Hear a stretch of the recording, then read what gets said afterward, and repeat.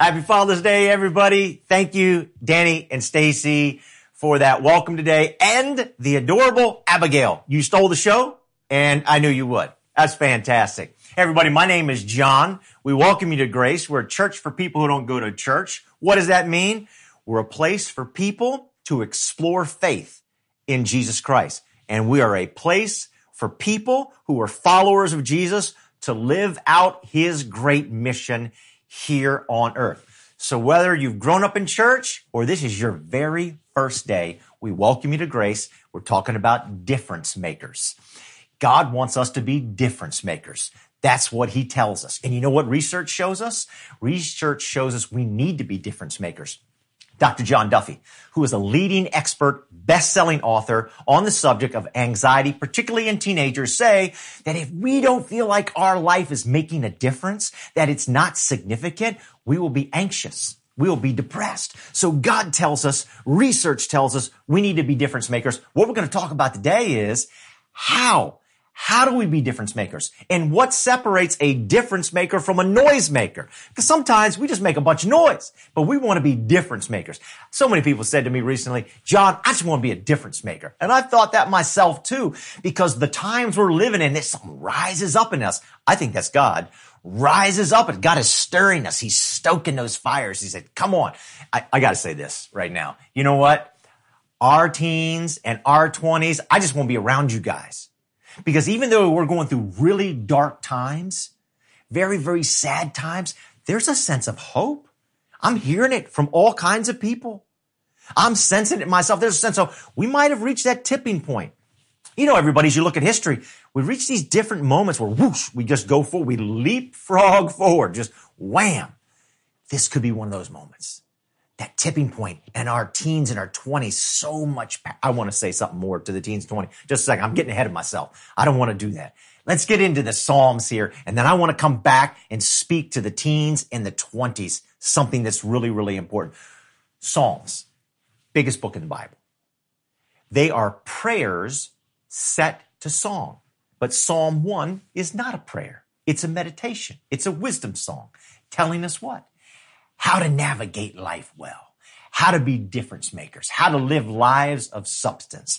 This is where it begins. Blessed is the man who walks not in the counsel of the wicked, nor stands in the way of sinners, nor sits in the seat of scoffers. You saw that regression, so to speak, there. You go from walking to standing to sitting, right? Blessed is the man. That word means happy. That's how some translations put it. But the Hebrew word basically means deeply satisfied. The person who's deeply satisfied, here is how they live their lives. And then it tells us three important things. Where are you getting your advice? Who is influencing you? And what perspectives are you seeing? Really, really important. Verse number 2, the key to the entire psalm. But his delight is in the law of the Lord, and on his law he meditates day and night. Psalm 1 is telling us about two different paths. You can choose the path to be a difference maker. You can choose the path to be a noise maker. And there's one ingredient that separates the two, and that is the meditation on God's word, the meditation on the law. You're like, oh, but John, I don't know. Bible's confusing. There's so many things. Look, there's things in the Bible I don't understand and they confuse me. But it says you meditate on God's word day and night. That means it's hard work. You think God wouldn't be much of a God if we could just like presto bang, just understand God right away, right? So we put the hard work. It's day and night. Day and night. We're thinking. The word meditation means to mutter. You're talking like, have you ever really deeply thought about something? You almost talk to yourself, or you do talk to yourself. You mutter. That's the word meditation, to mutter. You turn it over and over and over again in your mind. You study. You seek out other people who've studied it. You seek out other perspectives day and night. You're just grinding away. You're chewing on it over and over. Meditation, a lot of times in our culture, means to empty your mind. But in a Jewish perspective, which this is what it's written in, means to fill your mind, to meditate, to fill it on God's word, to think about individual passages and how they are in the context of the whole. What is the entirety of Scripture saying? To over and over. Now, I want to come back to teens and 20s. I am so excited. I just want to be around you guys because I'm hoping and praying and thinking that maybe this is the tipping point, that you have the passion to leapfrog our world to a better place, to a more just place, to an equal, to a place that reflects the glory of Almighty God. I think that maybe this could be it. I just want to humbly say this, just a suggestion. Take a look at history and look back through history and say, who are the true difference makers and who are the noise makers? And what about the difference makers? What did they do? Do they have some things in common? And consider that and make sure that you're choosing the path of the difference makers and not the noise makers. So people like Dr. King, true difference maker. Frederick Douglass, true difference maker. William Wilberforce, true difference maker. And Jesus Christ and his followers. Even people who they're not Christians. They're historians. They're not Christians. They will even look at Jesus and say, it is undeniable. Jesus is the greatest, the biggest, the most massive difference maker our world has ever seen. He has influenced more people. He's brought equality. He's brought justice. He made famous love. Jesus Christ is the greatest difference. And I'm not speaking just like a homer here, right? Just like, hey, he's my home team. So I'm going to, no. That's why I read secular atheist historians. And they will say the same thing because Jesus Christ has influenced so much and he's influenced so much good. But let's go back. Take a look, historically speaking, at difference makers. And what you'll find is what they have in common is they were major league meditators on God's word. And you have to at least pause and say, why would that be? What was it about the meditation of God's word that got down and deep into their souls and the study of God's word, into their very beings, and then they applied it? What was it about it that made them different? You think about Dr. King, one of the most famous speeches in American history, I Have a Dream. It was filled with scripture. Dr. King gave 4 major scriptural references there because he was deeply rooted in the scriptures. Right? Amos chapter 5, let justice roll down like mighty waters. Isaiah 40, let the mountains be leveled. Mountains are power.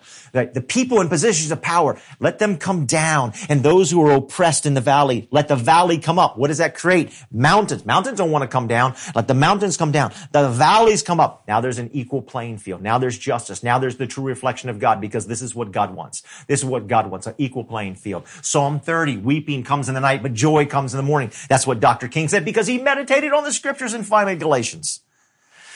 There is neither Jew nor Gentile, male, female, slave, free. We're all one in Jesus Christ. Dr. King was a Dr. King was a pastor.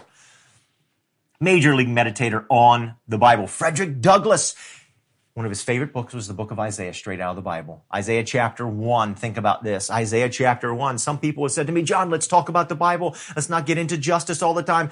Do you know that Isaiah talks about justice second most in all the Bible? It is filled with justice. It is a justice document. Isaiah says, speaking on behalf of God, God declares, if you turn a blind eye to the oppressed or you don't listen to their cries for help, if you don't do that, don't bother praying.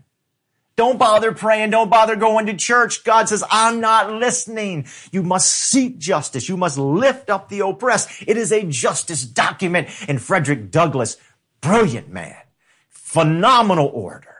He even said this, everybody. Think about this. As he studied God's word, he said, I don't want to just set slaves free. I want to set slave owners free. Now that's very biblical. Because whether I'm enslaved or I'm enslaving other people, I am not where I need to be in Jesus Christ. Because Christ comes to set us all free. Douglass knew that. Why? Because he meditated on God's word. You would have thought he would say a bunch of other stuff about the slave owners, which he did. But his main thing is, I want to see them set free. Why? Because of the word of God. Because of the word of God. Finally, William Wilberforce, the fantastic abolitionist.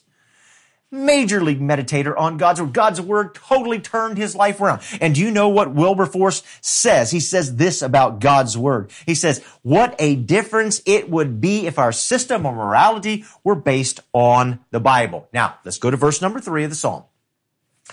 This person who chooses the difference-making way is like a tree planted by streams of water that yields its fruit in its season. Its leaf does not wither, and all that he does, he prospers. What is the stream of water? It is God's word. Not all trees are planted by the river.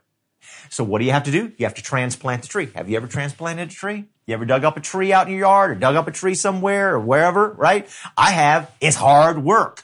It's hard work to transplant that tree and to sink those roots deep down and to water those roots so that it will grow. It is hard work. We need to transplant ourselves and put ourselves right by the river of life, the word of God, so that we'll be stable. It says we'll bear fruit. Now, trees don't eat their own fruit. So who's the fruit for? The fruit is for other people. When I sink down deep into God's word, I realize I have to have an other focused. Not just about my perspective. There's the hard part. It's about other people's perspective. The leaf says the leaf isn't going to wither. That means in good times and bad times, in rainy seasons and dry seasons, that there'll be a stability. When you have sunk your roots down into God's word, when you've meditated and muttered on the word of God, when you've thought about it and you've studied it, it brings a stability. Noisemakers are unstable. We're going to see in a second. They're like chaff. They're no substance. They blow away. Difference makers, because their roots are deep in God's word, there's stability there. There's a consistency there. All right, let's finish the psalm out. Psalm 1. The wicked are not so. They're like chaff. There's the chaff. No substance. Blow away quickly. Like chaff that the wind drives away. Therefore, the wicked will not stand in the judgment, nor sinners in the congregation of the righteous. For the Lord knows the way of the righteous, but the way of the wicked will perish. There are two ways. That's what this is saying. The difference maker way, the noise maker way. God wants you, and you want you to choose the difference maker way, because that leads to joy and deep satisfaction. We can't help it. We might as well not fight it. We want to be difference makers, but there's a path to being a difference maker. There's a way to being a difference maker. And it is very, very challenging. Now, the book of the Bible that talks most about justice, I said a minute ago, I was going to tell you what it is. It's the book of Psalms. Book of Psalms are prayers. So we're to pray about justice. Hundreds of times we're to pray about justice. We're to sing about justice. Our prayers should be they should be justice prayers. Our songs should be justice songs. This should consume our lives. The book, Psalms, is really important. It's the prayer book of the Bible. It's a prayer book of the Bible. We need to be focused on justice. There's two kinds of justice. Both are very, very important. Both are in the Word of God. Hebrew word. Mishpat, which is systemic, institutional, organizational justice, and tzedakah, which is interpersonal. I'm a good person. I treat people right. And many of us do that. But we need mishpat. You know why? Because organizations and institutions outlast individuals. So we got to make sure that the Bible says this. We got to do some mishpat over here. We got to make sure that the organization is about equality and justice for all. That's what the Bible's calling us to. You can't say, hey, I meditate on God's word. I'm a follower of Jesus Christ. I'm just interested in tzedakah over here. No, you got to do some mishpat over here. You got to do this. You got to stir the pot, mishpat. You got to do this over here. We're going to be concerned about both. That's what it means to be righteous. Matter of fact, in the Bible, sometimes you see the word justice. Sometimes you see the word righteous. It's the same thing. They both mean justice. How am I going to be right with God and others? This is what the Bible is calling us to. Love God, love your neighbor. When Jesus said we should love God, famously, love God and love your neighbor, he didn't say, here's commandment 1, here's commandment 2. That's not the way Jewish thought works. He's saying, here's commandment 1 and here's commandment 1. They are both the same. If I'm not right with my neighbor, I can't be right with God. That's just the way it works. That's what Isaiah 1 is talking about. That's what Peter talks about. It says when you mistreat and you treat your wife in an abusive way, don't bother praying, husbands. Same thing. This is what is being said. Here's what justice means. Here is what righteousness means. Now, I want to thank everybody. You've sent questions. Most of them have been statements. All right. First of all, I want to say thank you to the many of you who have written very encouraging texts, emails, or have called me. I thank you for your prayers and your encouragement. But we have a variety of perspectives. This is a good thing. I don't want anybody to misinterpret what I'm getting ready to say was I give these perspectives that, I'm like, oh, this is terrible. No. This is great. This means that our community has different perspectives. And that is helpful. That is healthy. We need different perspectives, but we need those perspectives to come together in Jesus' perspective. So this is very healthy. I've had people say to me or write to me or make statements to me, why haven't you said anything about racism? Why haven't you said anything about police brutality? I've had people say, why do you nonstop talk about racism? Why are you nonstop talking about the police and how they need to be reformed? Number one question I received, though, is this. A number of people, a lot of people have written me about this. Some people as a statement, I'm going to read it as a statement, and other people as a question. Hey, I really want to know. I think it's a great question. I've thought it many times myself because I'm a Western Christian, because I was born and raised in the United States of America. It is my perspective too. But the Bible gives me a different perspective. Okay. So here it is. I'll read it as a statement, but it came in by many of you as questions. I will not apologize to anyone I have not personally offended. The Bible says, I will not be judged for the sins of my fathers. These things happened centuries ago. We need to move on. I'm not responsible for that. And then has Grace Community Church a few weeks ago I said, we got to name it. We got to own it so we can remove it. Has Grace Community Church, because the Bible says we're not held accountable for the sins of our father, has Grace Community Church decided to walk away from its belief in the Bible? That's a good one. That's a good one. I want to come back to that one all the way at the end. But first, here's what I'd like to do. I'd like us to step through what it means to be a difference maker. It means that somebody who's a major league meditator on the Bible. That's what history shows us. And we all want to be difference makers. Scholars say that Jesus Christ is the ultimate meditation of the Bible. John, Gospel of John says Jesus Christ is the Word and the Word became flesh. So now what we get is we get the Word walking around among us. He's the truest reflection of what the Word is. He's the truest meditation, Jesus Christ. So Jesus is the ultimate meditation on the Word. What does Jesus show me? What does Jesus tell me as I meditate on Him? And what as I meditate on the Scriptures, which is Jesus? He is the Word. What are the big things that I learn? I want to give you 5 really important things that we see. Jesus, the ultimate meditation of the Word. First of all, Jesus is diverse. Number 1, Jesus Christ is diverse. I want you all to think about this for just a second. The Bible does very little to describe heaven to us. Very, very little. Why? Why do we get such a little bit in the Bible about what heaven is like? And in that little bit, the Bible takes the time to tell us one really important thing. Revelation chapter 7. Every nation is there in heaven. A great multitude, every nation, every language, every color, every culture is there in heaven. Why does it take the time to do that? Because Jesus is diverse. And if I'm a major league meditator on God's Word, I am seeking diversity, which means I'm seeking a diversity in perspective. Acts chapter 2. Very important chapter in the Bible. Holy Spirit's poured out. Everybody's been waiting for the Spirit to be poured out. It had been prophesied that the Holy Spirit be poured out. And now here it comes. The Holy Spirit whoosh is poured out. And they begin to speak in different languages. Languages in the Scripture means diversity of culture. And so what happens? The barrier between culture is torn down. So in that incredible moment, what God chooses, what the Holy Spirit chooses to do, in that incredible moment that everybody's been waiting on, first order business, we're going to tear down cultural barriers. Why? Because Jesus is diverse. If you're a major league meditator on the Word of God, you are seeking a diversity of perspective. You are seeking out. What do we tend to do? We run to our comfortable corners. You know why? Because it's just easier that way. Everybody know, I've said this so many times, okay? So let me not say everybody knows this. I have said this many times. The movement of Jesus Christ, this is a factual truth. The movement of Jesus Christ is the most diverse movement on the face of the earth. Plain and simple. That's all there is to it. Why? Because Jesus is diverse. That makes sense. However, even though we're incredibly diverse, we tend to be incredibly segregated. So you got this diverse section over here, this diverse section over here, this diverse section over here, and this diverse section over here. You lean left in politics, you lean right, you're black, you're white, Asian, Latino. We tend to separate. Why? Because it's just easier. People say it. This is still true. 11 o'clock Sunday morning, most segregated hour in the United States of America. Why? We all are inspired by Jesus. Jesus speaks to all of us, but Jesus ought to challenge all of us too.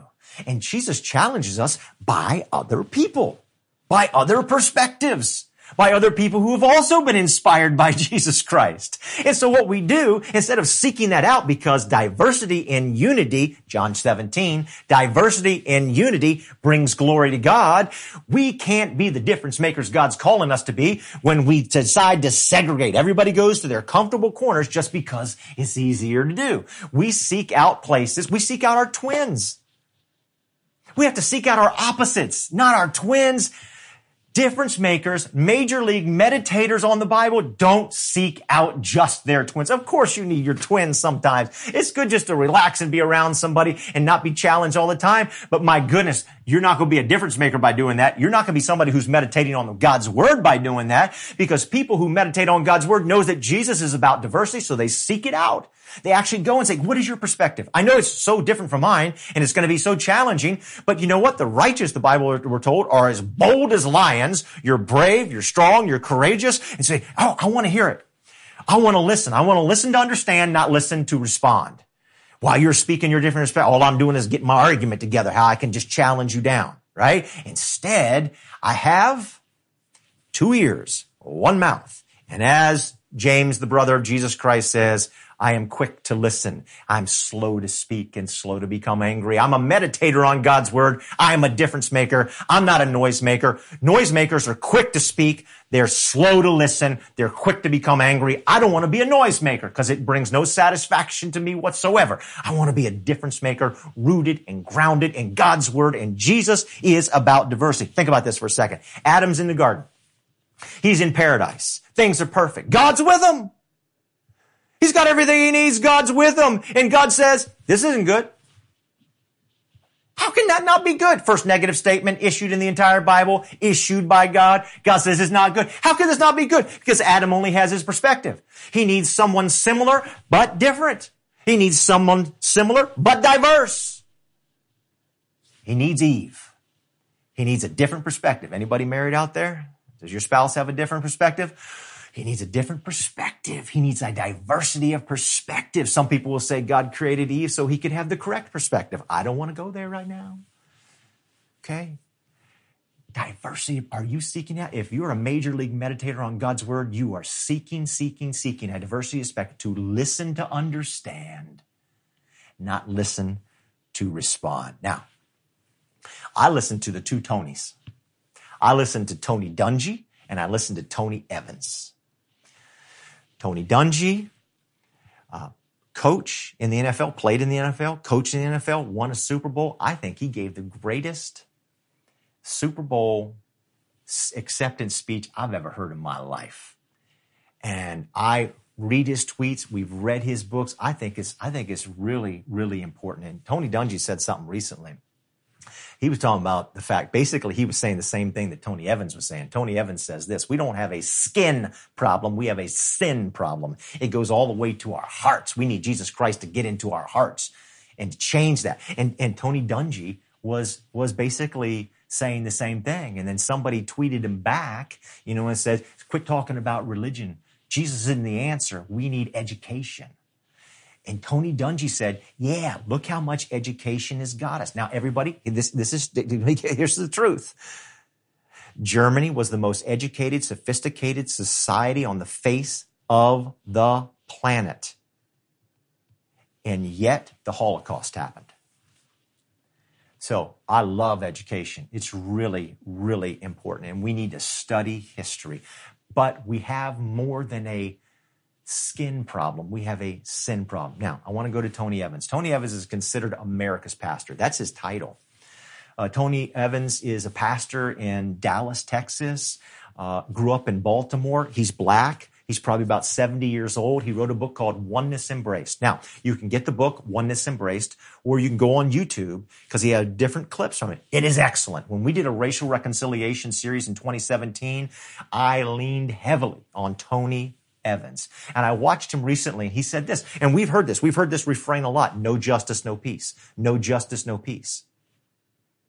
That's right. That's very biblical. If there isn't justice, the Bible talks so much about justice. If we're not pursuing justice, Isaiah chapter 1. If we're not pursuing it, the book of Psalms. If we're not pursuing it, there won't be peace. We got to have it. But he said, there's another perspective. Again, another perspective. He said, if there isn't forgiveness, there won't be peace.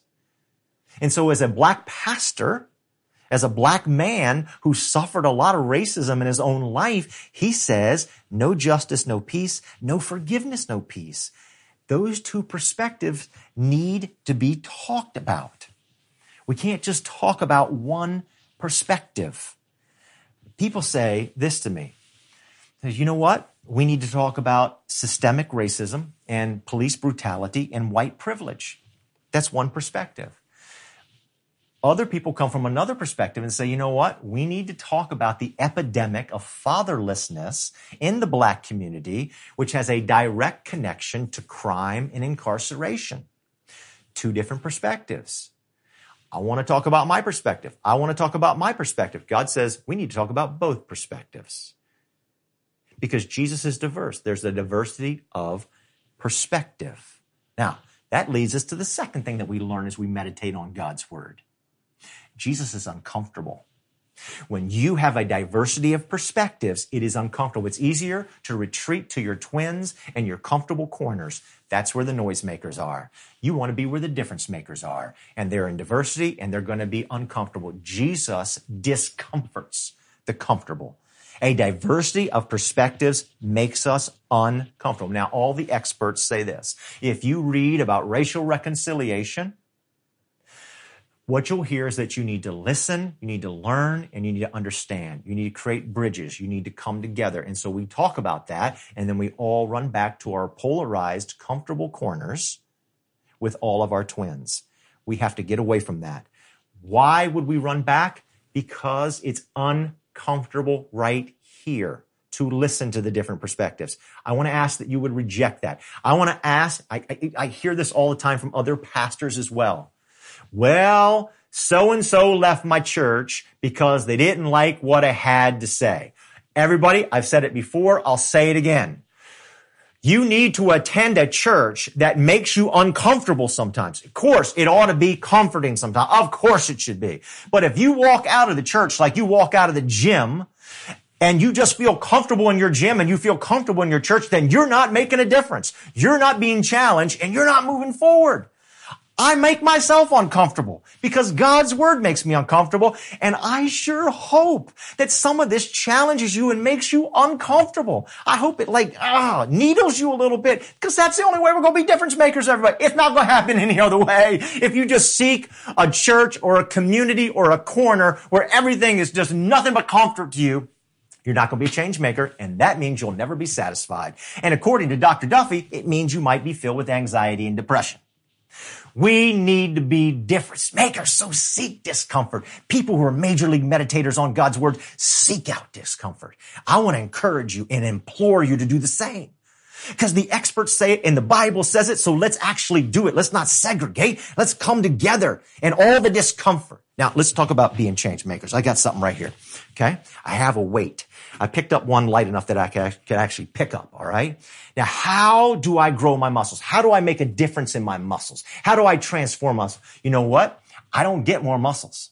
When I work out, I don't get more muscles. I stretch, pull, and strain and seriously put in an uncomfortable place the muscles I have, and then they change, they transform, and I see a difference. My muscles don't grow because they feel good. They grow because they're uncomfortable. Now listen, you can either feel good or you can make a difference, but you can't do both. You cannot do both. You can either feel good or you can make a difference, but you can't do both. And all of us want to be difference makers, which means that we have to feel uncomfortable, at least some of the time, challenged. We are challenged. As the trainer says at my gym, nothing good comes from comfort. Jesus challenges us. If we are following a God, Jesus, that does nothing but comfort us all the time, you have got the wrong God. Because that would mean you're God. You have created a God in your image. All of us need to be challenged. All of us need to feel uncomfortable from time to time. Now, we talk about this. We celebrate this team of rivals. Abraham Lincoln put a team of rivals around it. Colin Powell, the clash of ideas. He put people around him who different perspectives who had a clash of ideas. And we say team of rivals, clash of ideas, everything gets better. Because you bring all these perspectives and say like, yeah, that works. You need it in business. You need it in government. You need it in your own life. A variety of perspectives actually makes the whole better. Is it excruciating? Is it uncomfortable? Do you make you feel like you're sweating, like you're lifting weights, like you're getting, absolutely, but you're better. But you're better. So we celebrate that, but then we run back to our comfortable corners. Don't do that. Seek your opposite. Don't seek your twin. Get out of your comfortable corners with all of the noisemakers and come to the difference makers. Come out where the difference makers are and make a difference. We celebrate that. Here's what Desmond Tutu says. Very interesting statement. If you want peace, you don't talk to your friends. You talk to your enemies. Now, Jesus takes that a step further, doesn't he? He doesn't say just talk to your enemies. He says, pray for your enemies. Now, how in the world are you and I going to pray for our enemies unless we know our enemies, unless we spent time with our enemies, unless we said, how can I pray for you? And not in a condescending way, but how can I pray for you? How are we going to pray for our enemies like Jesus tells us to do? Because I'm a major league meditator on the Word of God. And Jesus is the ultimate expression, the meditation of God's Word. How am I going to pray for my enemies unless I invite my enemies into my home? Unless I invite people who are very diverse from me. They're diverse in political leaning. They're diverse in color and culture. They are diverse in sexual orientation. How am I going to do that? How am I going to pray for people who have a diverse perspective from me unless I bring them into my life and I say, how can I pray for you? What's going on in your life? I want to talk about tolerance for a second. Because it's famous. We say, we just need to tolerate people. I want to say this right now. The Bible is against tolerance. Tolerance is no good. Bible's not calling you to be tolerant of other people. Hey, you know what? You vote different than me. I'd like you to come over to my house and have dinner so I can tolerate you for an evening. Hey, you know what? Your orientation is different than mine. I'd like you to come over to my house so I can tolerate you. Is that good? No. What are we supposed to be famous for? Love. That's a much higher bar than tolerance. That's a glorious bar. Tolerance, that's really low. Love. Love people who are diverse from you. Love them, know them so much that you say, I know what I'm praying for people who are different from me. Do you have close friends who are so diverse from you? Do you have people around you who are so diverse for you that you would consider, we're very separate. We're enemies. But I'm praying for them because I know them. Because they've been in my home. Difference makers seek out their opposites, not just their twins. Noisemakers hang out with their twins all the time. The third thing that I see as we meditate on God's Word is Jesus is a restorer. He is a restorer. There's something in the Bible called the year of Jubilee. Jubilee. It is when the debts get wiped out. It's when people who are indentured servants, they're set free. It's a freedom year. It's a time of freedom. So this past Friday, June 19th, Juneteenth, it's a celebration of freedom in the Black community. You know what it's also known as? Jubilee Day, because it started in the church. Thank goodness, thank God, yes. Jesus is about setting people free. And anybody who's a major league meditator on the Word of God, anybody who's a follower of Jesus Christ needs to be so fired up and excited about freedom because Jesus says, I have come to set captives free. I've come to bring justice. I've come to open people's eyes. What does that mean? Seeing His perspective, which covers all perspectives. Jubilee, Juneteenth, big day, June 19th. We celebrated just this past Friday. It was a movement of the Church of Christ, of His followers. It is known as Jubilee Day. Now, the goal of Christianity, everybody, is not escapism.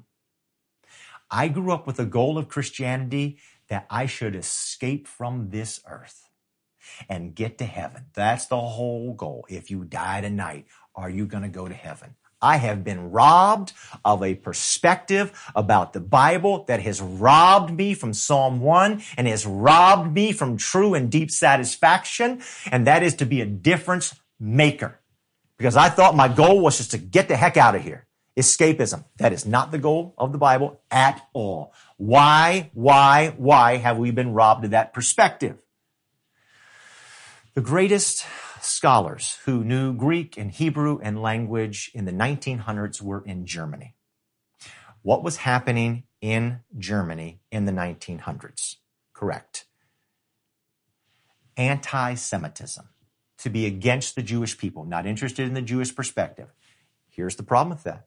I can't correctly understand Jewish Jesus and the Jewish scriptures without understanding a Jewish perspective. Racism has kept me from living a difference-making life. So I dug down. I realized this 15 some years ago, and I began digging down into meditation of God's word to understand the context in which the Bible was written, which is a Jewish context. Now, I've said this many times. I want to encourage you again, get the book. My group loved the book. My group said to me, why did you get us this book sooner? How come we haven't read this before? Rabbi Evan Moffick. What every Christian needs to know about the Jewishness of Jesus. We need to dig into the Jewish scriptures and understanding and perspective, because that's where true understanding is going to come from, because that's the context it was written in. If you're not doing that, how can you truly be meditating on God's word? We got to understand that perspective. We've got to know it. And what robbed me of it was racism. Now, as I said a minute ago, I grew up with the goal of Christianity as escapism. I grew up with, if you die tonight, are you going to go to heaven? Well, that's not what the Jewish scriptures is asking. The question is this: if you die tonight, will you have made a difference? That's the question, because God is a restorer. God is a restorer. He renews. He transforms. He makes a difference. The goal is the restoration of all the earth. At the end of the Bible, it says heaven is coming down to a restored and a renewed. God's not giving up on his plan. He's not giving up on you. He's not giving up on all his creation. Matter of fact, according to Genesis, he has bound himself. He has bound himself with an oath that he will never go back on, that he is committed to his creation and he will never, ever, ever give up. So therefore, my goal is not to get out of here, because this is here is always going to be here. He's going to restore it. He's going to renew it. So the question is this: when I die, will I have made a difference? Because that's what he wants me to do. He wants me to be a difference maker. He doesn't want me to focus on scaring people into the kingdom of heaven. Jesus didn't scare sinners. Jesus served sinners for restoration purposes. But we've been robbed of that, in large part because of racism. We need to understand a Jewish perspective of the scriptures and what is happening. Last thing, police reform. I've received some comments, different perspectives. John, why aren't you saying anything about police reform? And then over here on the other side, hey, John, why are you always talking about police reform? And why are you slamming the police? Two radically different perspectives. Here's what I know. The police need to be reformed. That's not a political statement. That's a Bible statement. You know why? Because the Bible tells me I need to be reformed. Matter of fact, we went through something in church history called the Great Reformation. That the Bible is a restoration document, proclamation, call that Jesus Christ is the renewer and restorer of all things. My life needs to be restored. Some people call it a revival. Some people call it a spiritual awakening. I just realized that I constantly need to be restored. If I approach life, well, I was restored once, I don't need to be restored again, I don't need to be transformed again, then I'm not meditating on God's word. My marriage needs to be restored constantly.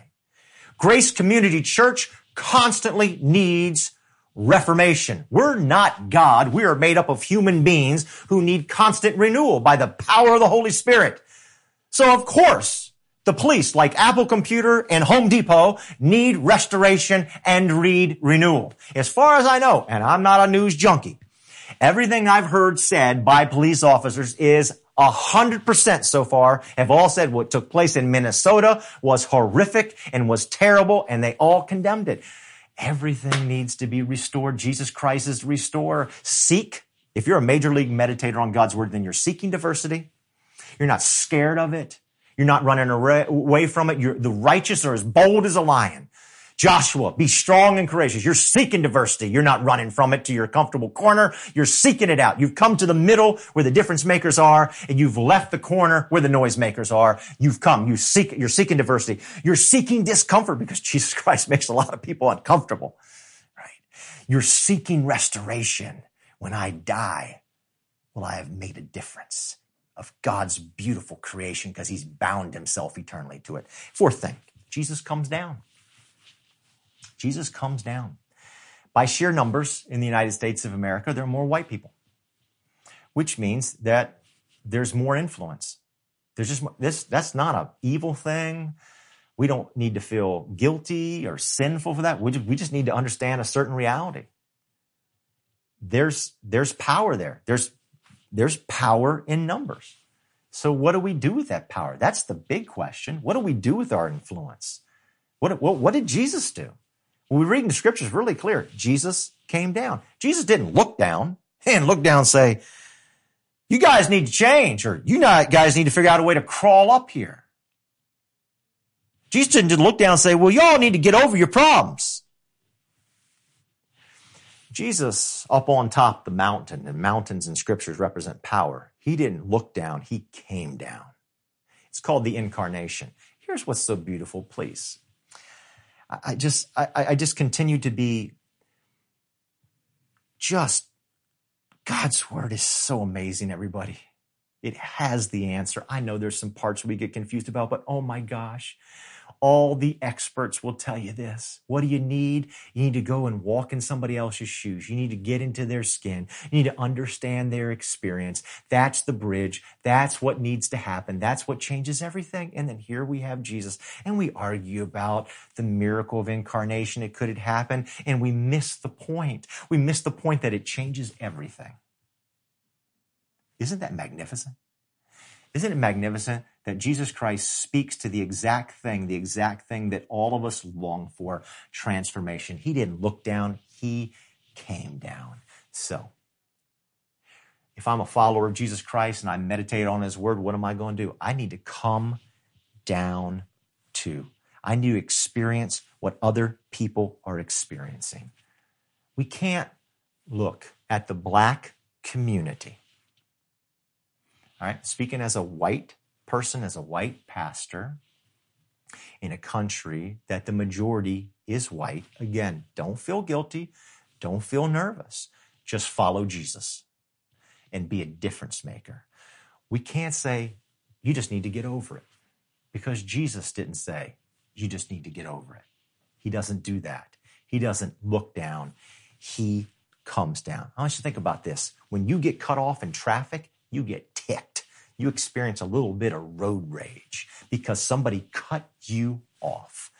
And if you have a big enough road rage moment, when you pass by that spot again, something triggers that. Like, yeah, I got ticked off the other. I can't believe that person did it. You can maybe even think about it right now. Somewhere maybe you screamed a nasty name at somebody because they cut you off or shook a fist, right? Because those are moments. What if somebody cut off your foot or cut off your hand or stole your wife?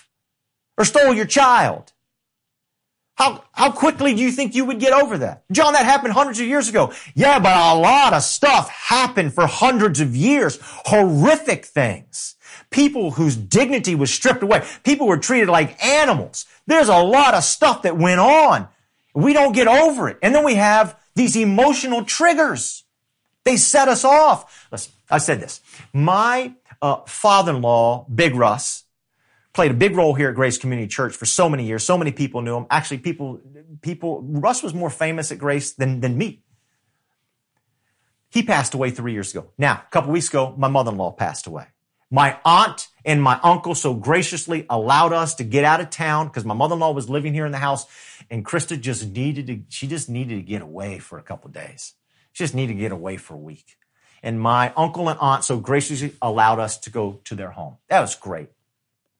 Here's what happened. We walked in the door, and the first thing that Krista said is, oh my goodness. She hadn't thought about it, I don't think, till that moment.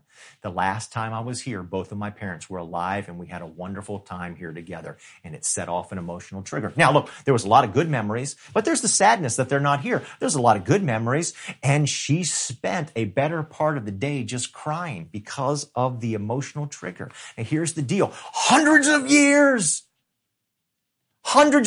of tremendous emotional suffering, pain, deep wounds, terrible injustice, the kind of injustice that makes God seethe with anger, the kind of injustice God says, don't bother praying. Hundreds of years of that. And now we have these events. They're all emotional triggers. They set us off. They set wounds off. Don't look down. Come down. When you check on your black friends. All right, if you're a major league meditator on God's word, of course you're diverse. Of course you're seeking diversity of perspective. Of course you're getting uncomfortable. Of course you're seeking other people. So if you're white, you have black friends and you have close black friends and you've been checking on them if you're a major league meditator on God's word, because that's what we do. How are they doing? Hey, how you doing? Oh, I'm great. All my friends that I've checked on are exhausted. Many are scared, depressed, hopeless. God's word, when I meditate on it, tells me when one part of the body suffers, all parts suffer. God's word tells me when I meditate on it that when others mourn, I should mourn with them. That I should be concerned. It's not their problem. It's my problem. I don't look down, I come down. And I experience that. That's what God's word tells me to do. Am I doing it? Now, everybody here, here's the thing. Statistically, it is very true that we have come leaps and bounds better. It's true. Many people have said that to me. I hear that all the time. Oh man, things have changed so much. It's way back in the past. Man, we've come such a far way. Statistically, you are right. That is true. There's no denying it. Everybody would have to say we have come leaps and bounds better. That is a statistical truth. But emotionally, it's very untrue. Emotionally, it's very, very untrue. Because there were hundreds of years of tremendous systemic racism, hurt and pain, injustice, indignity, terrible, terrible, terrible things. And then when you have these events after events after events, they're emotional triggers. Same thing would happen to you. You'd react the exact same way. You'd get hurt. You'd feel hopeless. Now, I was thinking about this, as I've talked to my friends. They've all said, hey, my dad had to give me the talk about driving. The only talk that I had with my son was about the birds and the bees. That was the talk. I never once thought about giving him the talk if you were pulled over. I've got to listen to that. Some of you are getting really upset right now. Some of you, your blood pressure is rising. That's good. Press in there. God wants you to press in. Jesus is diverse. There's a diversity of perspective. It makes us uncomfortable. Jesus Christ comes down. He doesn't look down. He walks and he experiences. Are you walking and experiencing what other people are experiencing? Now, I know this has been a long sermon. I know that. I'm very sorry. I'm coming to the biggest question now, though, and it's a really, really important one. So that question was this.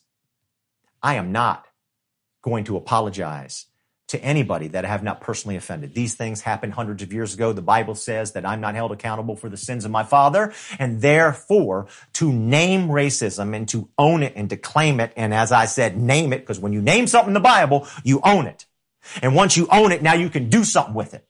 You can remove it. You can get rid of Jesus in the legion of demons. What's your name? Legion. Okay, Legion. Now I own you. Now I'm going to get rid of you, remove you. We got to get rid of this demon called racism. That's why I named it. That's why I named it.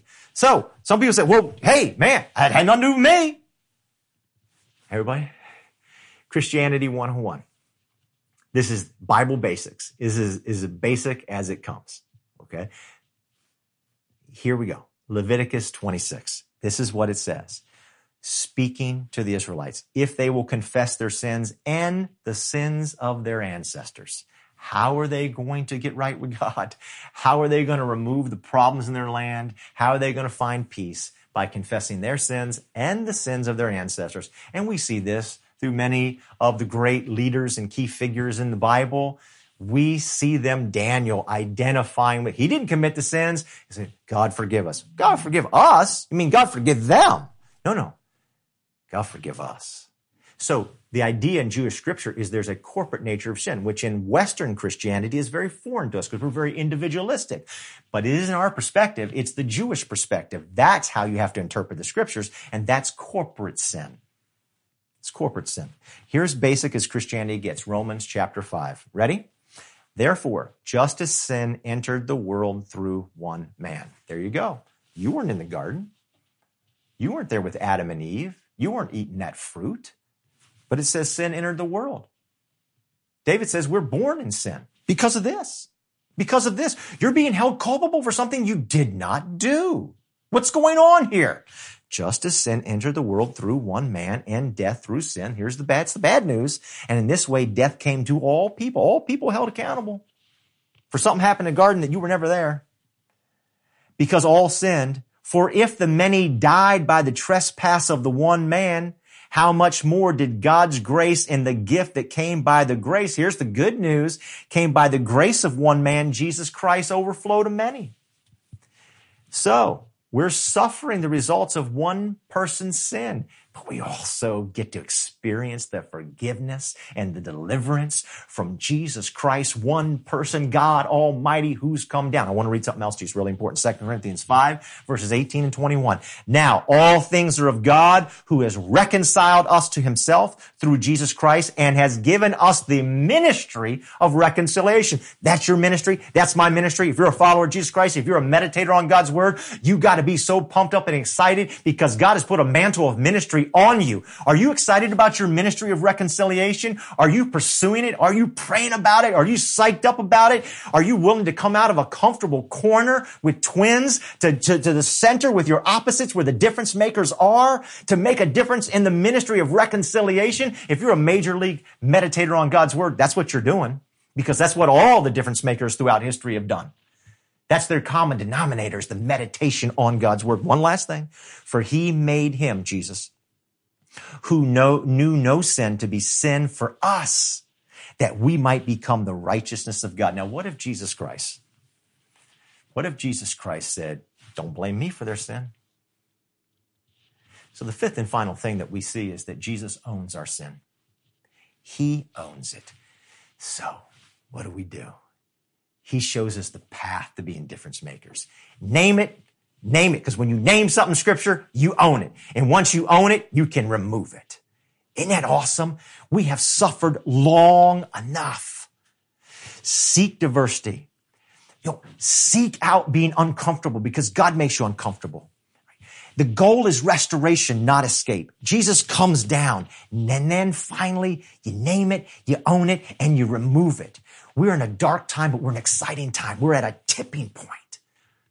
Hopefully, at this moment where we can see God come down because we name something and we own it and we remove it and we're meditators on God's word and we can make a difference, not just make a noise. Now listen, we're going to close with this. Nisa is going to sing a song about Take Me to the King. Yes, awesome, because the King has the answers and that's where we want to go. And then my brother Timmy is going to pray. Timmy from the prayer team is going to pray for us. And then I'm going to come back very briefly. And I want to share with you a plan, a strategic, intentional plan that we have to move the needle forward on this issue of justice. Good morning. Let us pray. Father, we thank you. Father, I thank you because you always hear me. Father, we glorify your name. Today we come before you, asking you to gather us together in your presence, that in this defining moment in our nation, that you will bring us together, inspire us, and grant us the power to stay together and to do your will. Father, in the book of Ezekiel, you asked, who shall stand in the gap? Today, we answer, we shall. You asked in the book of Isaiah, whom shall you send? Father, send us. And so to this, I decree and declare in the name of Jesus, that your spirit will rest upon us. Your spirit of wisdom and knowledge will rest upon us. Your spirit of counsel and might will rest upon us. Your spirit of knowledge and of the fear of God will rest upon us. Thank you, Father. Now, Father, I bring you in remembrance of your word that says that when the enemy comes against us like a raging flood, that you, the Lord our God, will raise a standard for us with your spirit. Father, thank you for your divine protection over us. In Jesus' mighty name we pray. Amen. Thank you, Timmy, for that powerful prayer. And thank you, Nisa, for that very important song. Now, here's the plan. Here's what we're going to do. We want to come up with a strategic and intentional plan to make a difference. not to be noisemakers, to be difference makers, not to do something for the short term, but to do something for the long term. So the staff, the Grace staff, has begun our own study as a staff together on racial reconciliation. And we want to, in a short amount of time, there's a button there in the chat. I encourage you to click that button. We want to start groups soon. We want to prepare to start groups, and there must be a diversity in leadership of the group. So we're going to need a diverse group of people, a diverse amount of perspective to lead these groups. So we need leaders. We need people to step up and say, we're going to lead these groups. Now, this is just the start of the plan. We have other things planned, but we just want to, here's step number one that we want to do. So I want to encourage you to come and be a part of this, to come out and to be difference makers and to click that button and to sign up. Either sign up for a group, or if you're willing to lead a group, to help lead, because we're going to have co-leaders, a diversity in leadership, then do that, because we're going to need your help. All right. That's enough for today. I want to end with this. Grace in 5. If you're new to Grace or you've never been through Grace in 5, I want to explain something real quick about Grace Community Church. We're a church for people who don't go to church. Now, right there in that statement means we're a diverse church. We are seeking the diversity of Jesus Christ. Jesus is our example of that, the ultimate meditation of God's word. He was surrounded by very religious people and by very irreligious people, and he brought them together, and it was a dynamic, growing environment, change-making environment. That's what we seek to do. Some people hear that statement and say, oh, well, you're just a church for people who've never been to church before. I'm a church person. I'm not any part of that. Oh, wrong answer. Because Jesus Christ, our example, the genuine, the starter of the church for people who go to church, he brought different groups together, and it was an amazing environment. That's what we seek to do. 2 different perspectives. Oh my goodness, I hope, Lord, that we would always be a church that has a significant number of people who have never, ever been to church before, because that creates perspective. That keeps us on track. That helps us to fulfill the Great Commission. Grace is a place for people to explore faith in Jesus Christ, and it is a place for people who are his followers to live out his great mission. We do not want to be a church for church people. We want to be a church for church people and people who have never been to church before. Now, we do 3 things, and they're the only 3 things we do. I only have time to talk to you about 1, but I'll give you all 3. Christ, we want to study Jesus Christ. Number 2, compassion. That means service. Serving in the church, serving outside the church, making a difference in our community, making a difference in the world. And community. Now, Jesus Christ is the catalyst for all that. When it comes to community, you think about how Jesus inspires me to have higher quality relationships. It's clear. If I follow the ways of Jesus Christ, my relationships will improve. Jesus Christ is the catalyst for serving, because he said, I came to serve, not be served. Remember, he came down. And Jesus Christ has come to improve my relationships if I follow his word, will, and his ways. This is what we do. We focus on Jesus because he's the catalyst. And anytime the church throughout church history has focused on who Jesus Christ is in his context and sought to apply his teachings and his ways through the power of his Spirit that transforms our heart. Remember, like Dr. Evans says, we don't have a skin problem. We have a sin problem. That his Spirit gets inside of me and transforms my heart. Great stuff happens. And we want to be a part of that because we want to be difference makers, not just noise makers. God bless you. Thank you so much for being here today. I hope that you will join us again next week, because this train is going somewhere.